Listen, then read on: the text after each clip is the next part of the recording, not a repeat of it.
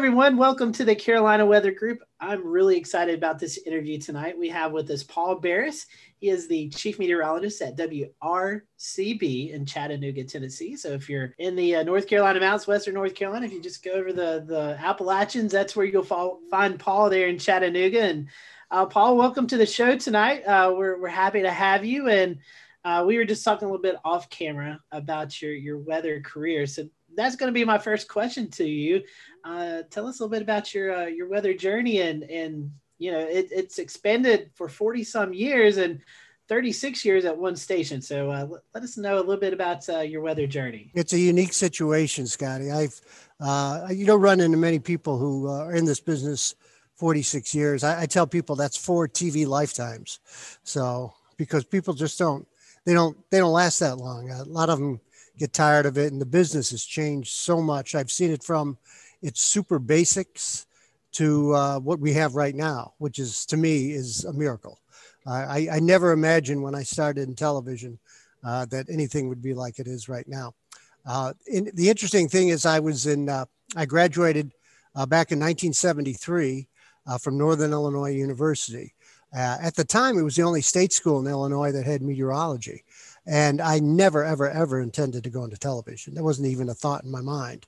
I had a hard enough time getting in front of my synoptic meteorology class and giving a forecast to my professors. Although I wasn't as scared as my lab partner was. He was even more scared than I was. They'd always ask us trick questions afterwards. And the final question in the synoptic class was always, "Well, do you think you're right?" And I said, "Yeah." That's why I spent the last half hour talking about it. So it's always that second guessing. I feel like it's even to that point now, especially in our areas.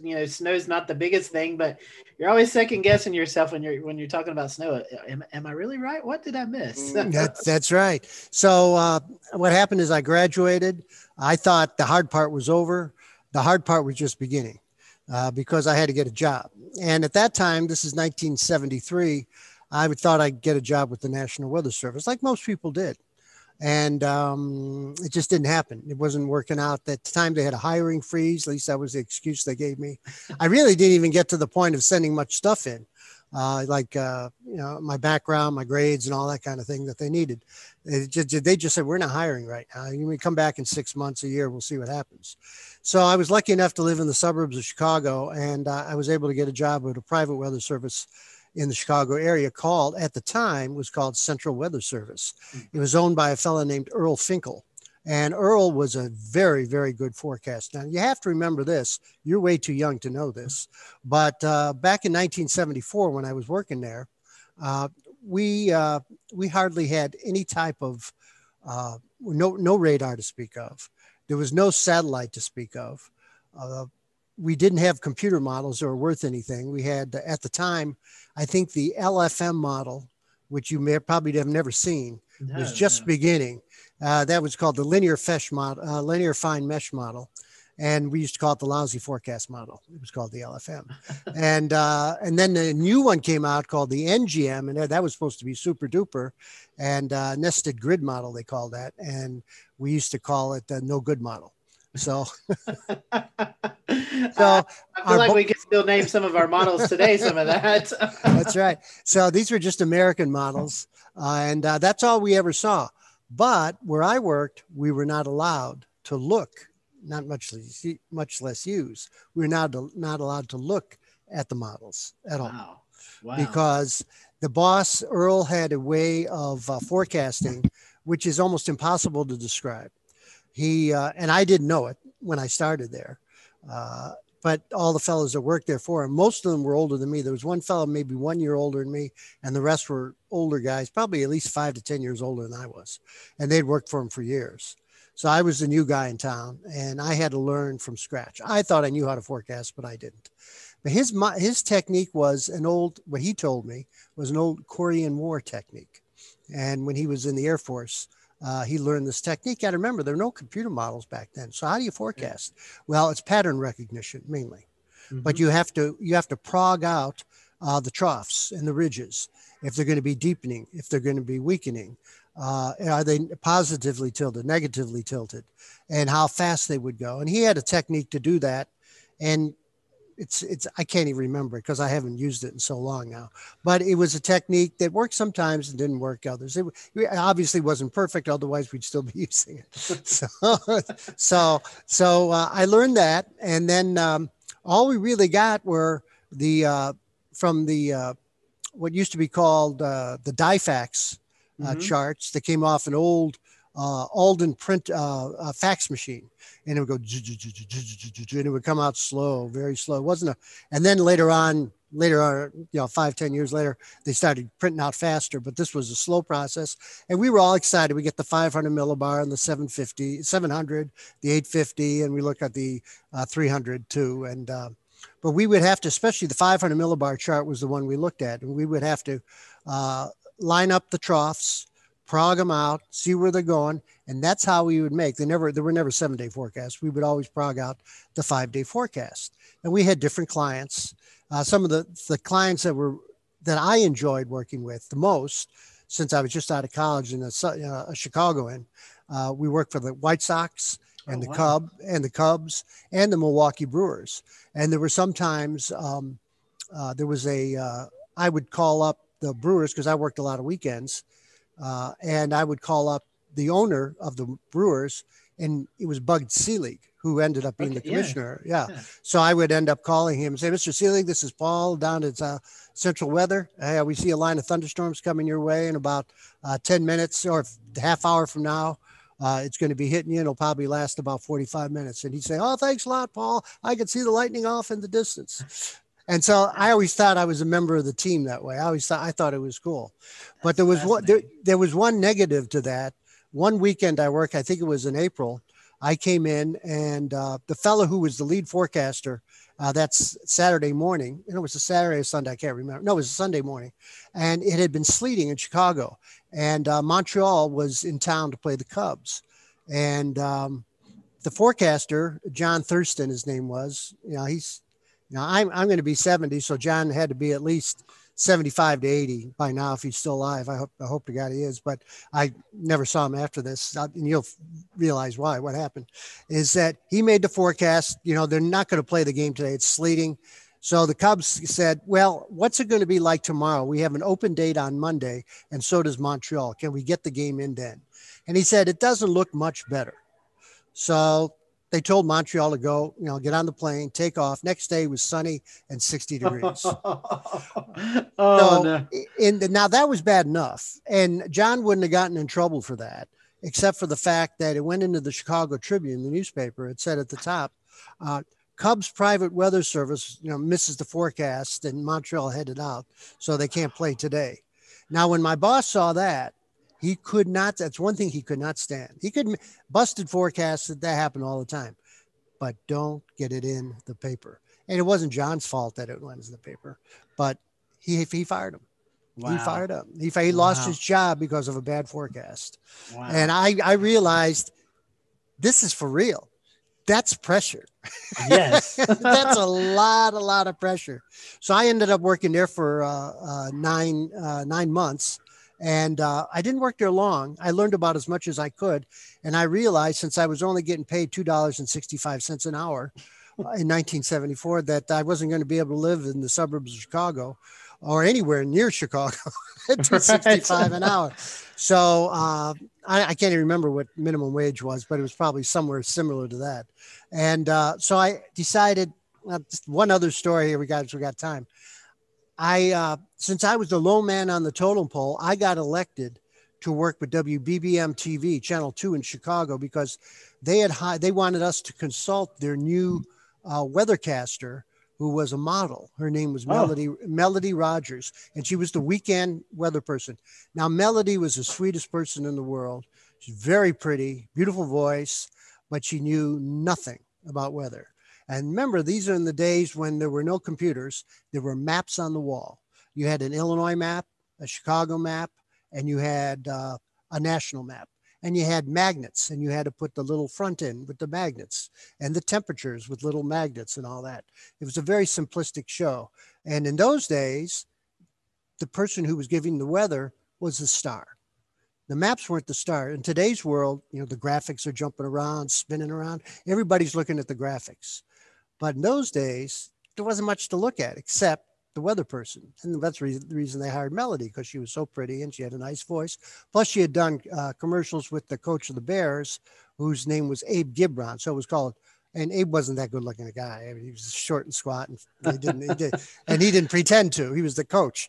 But it was Beauty and the Beast type commercials for Ford commercials. They had Ford commercials on it. So that's how she got a little bit famous. So they hired her, said, I'll let Melody do it. Because weather back in those days was a throwaway. It wasn't anything like it is now. And so I had to give her briefings. And after I watched her do it, I did a number of weeks, and I would watch her. And I looked at the other lead forecaster at the time. I said, Wayne, I could do that. And he said, no, you couldn't. He said, you couldn't do it. No. I said, but a light bulb went off in my head. So I went off downtown. I quit, and I took some classes at a school in Chicago called Columbia College, which was a broadcasting / radio / right now, it's very good for theater. There's a lot of theater people in Chicago. It's not like Columbia School of Broadcasting. It's a college. It's an accredited college. And it was just starting in those days. So I went there for a while. All the teachers were professionals from Chicago. So I learned a lot from those professionals. And I asked them a bunch of questions. And the fellow told me, this is how you're going to have to get a job, because you have no experience. You have never even been on radio, worth mentioning. So I went to the public library in Chicago. And I got the names of every TV station in the country and addresses. I sent 500 letters and resumes out. And I cut out the top 10 markets because I figured that's never going to happen.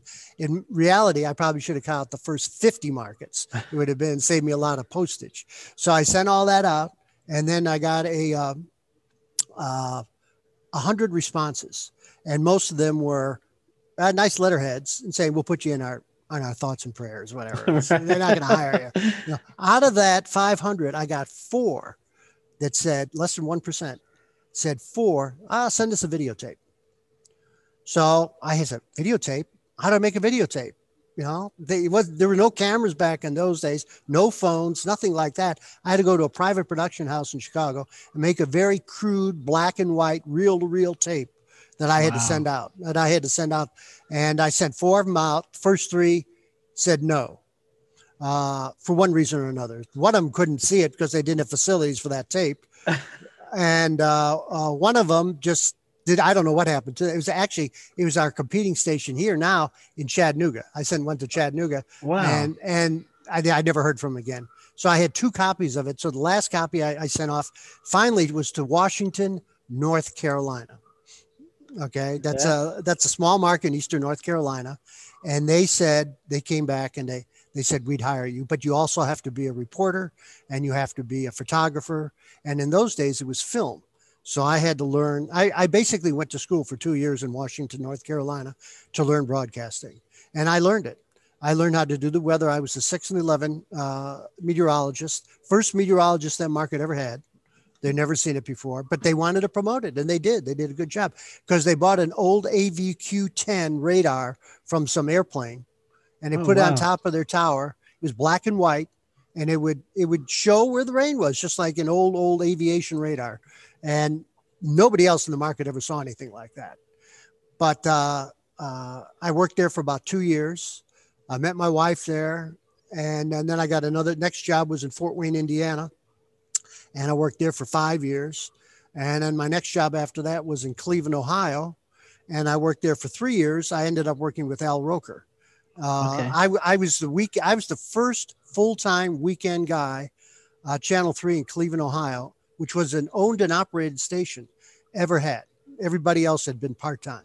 So, and there was only a 2-man, it was me and Roker. And there was no morning weather at that time. Nobody did. They had an anchor man read the forecast. That was the morning weather. So I did the weekends for about 3 years. I volunteered to do the morning weather 3 days a week.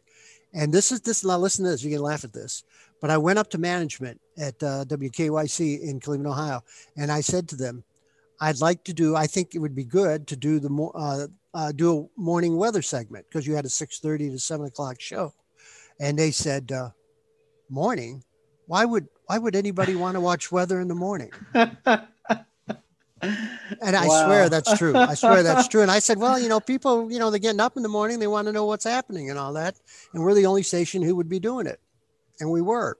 And so I did that 3 days a week, and I had 2 days off, and the anchorman read it, the other time, 2 days a week. And so I worked there 3 years. And then I got, the station had been in last place for a long time, and they brought in what they call a fix-it news director. And the news director came in, and he decided that I wasn't good enough. And he got rid of half the newsroom, actually. Wow. So so I was unemployed for 3 months, and then I got the job here in Chattanooga, and I figured Chattanooga, where's that? Oh, that's where I sent that first tape. Yeah, but it wasn't the same station. This is a different station. So I said, okay, well, I came down here, and they offered me the job, and I said, well, I signed a 1-year contract. I thought I'd be here 1 year, and it's 35 years later, I'm still here. So that's crazy. Isn't that a crazy story? Yeah, it's like just a full circle.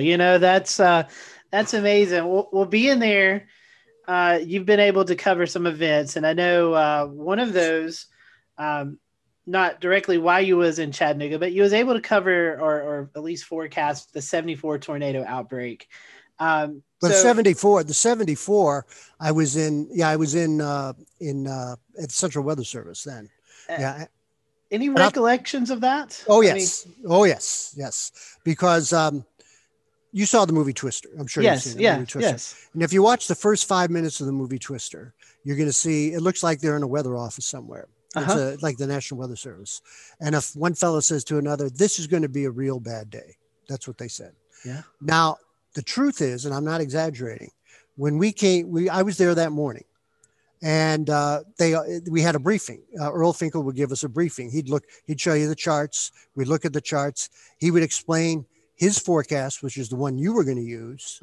And he would explain all that. And he looked at the 500 chart, and he just looked at it for about 10 seconds. And he turned around to all of us and he said, this is going to be a real bad day.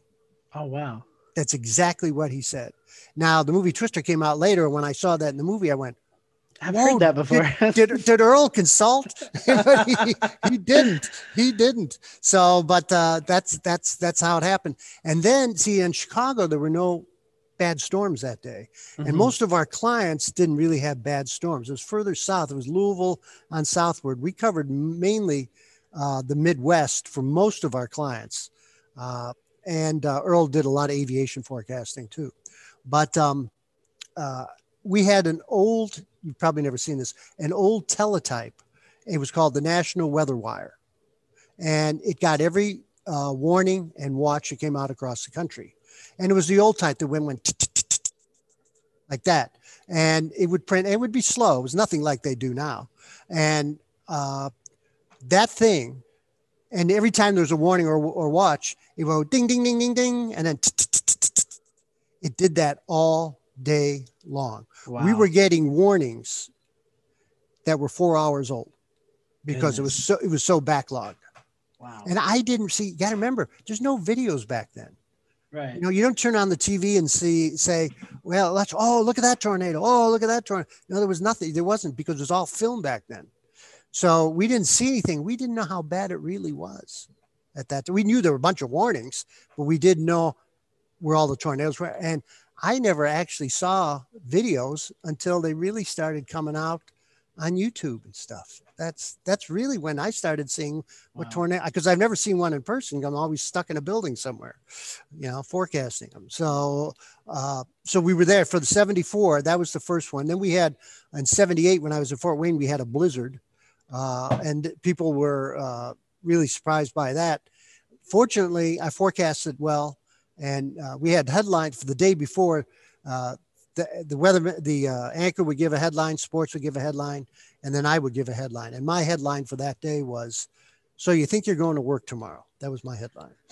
Recently, though, I was just looking through some Chattanooga stuff today, and April 12th, 2020, last year. That was Easter. Which, for those who are listening and watching tonight, this is the same storm system that produced EF4 tornadoes in South Carolina early that Monday morning. So same storm system we're talking about. But Paul, that also affected you all. And again, another EF4 tornado. Those are nothing to sneeze about. I mean, those are strong. Yeah, we had probably the worst ones were in a smaller county called Murray County in Georgia, and it killed the most people. And that was a little earlier. And then later that afternoon and evening, it was later in the evening, we had one that came right over Hamilton County, which is the county that Chattanooga's in. It's the most populated county in our viewing area. And it came off the ridge, not too far from Lookout Mountain, came down and really intensified quickly. It wasn't one that was coming from miles and miles away. And as it formed, we saw, I was here and our weekend person was here, and she did a great job. And she's been promoted to mornings since I'm retired. She got, because she did such a good job. And she's only been in the business 2 years. I mean, it's unbelievable how smart she is. But she came and she was helping me out. I was on the air though, and I was talking about it. Then I saw the gate to gate form in southern Hamilton County, and I said, I mean, a real strong gate to gate. So I clipped on the speeds, and with all the barren stuff we have, I could see that the shear was over 100 miles an hour. So I knew that was a tornado. I knew it was a tornado. I said, folks, it's definitely a tornado. Whether it's hitting the ground or not, I can't tell you for sure, but you should all take cover in southern Hamilton County.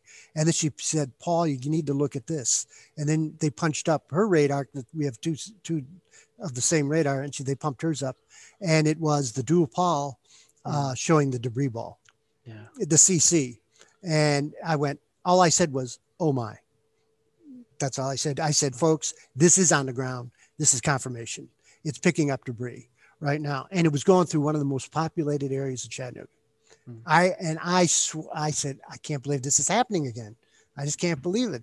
And we weren't on the air for 12 hours then, but we were on the air most of that evening, Easter evening. And when I went to work, I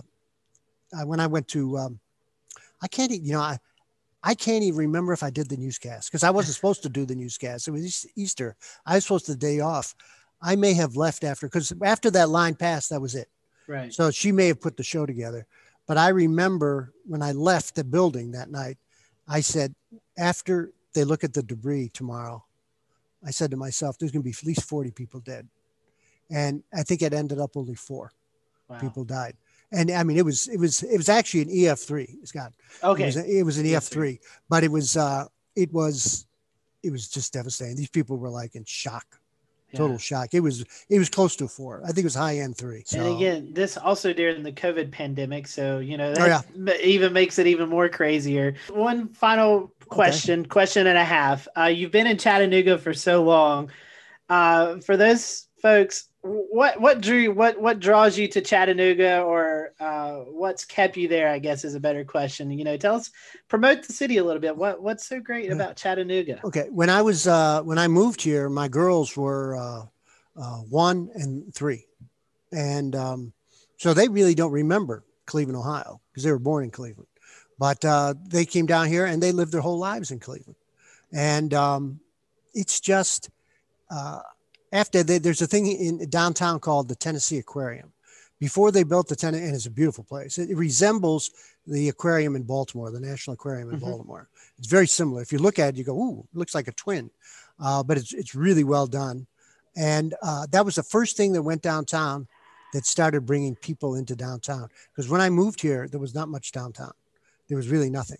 Now, downtown is a happening place. You can hardly find a parking spot downtown on the weekends. There's so much fun. There's so many recreational things to do.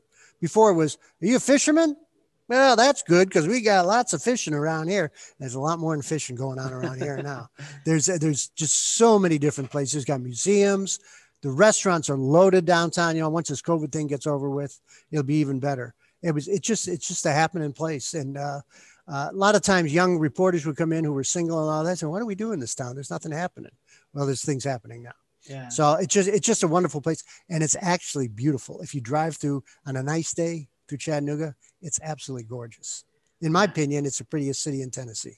by far and away. I think folks need to go check it out. I've only been once, but I want to go back now that I'm older and able to enjoy it. So last question, Paul, you hinted at it earlier.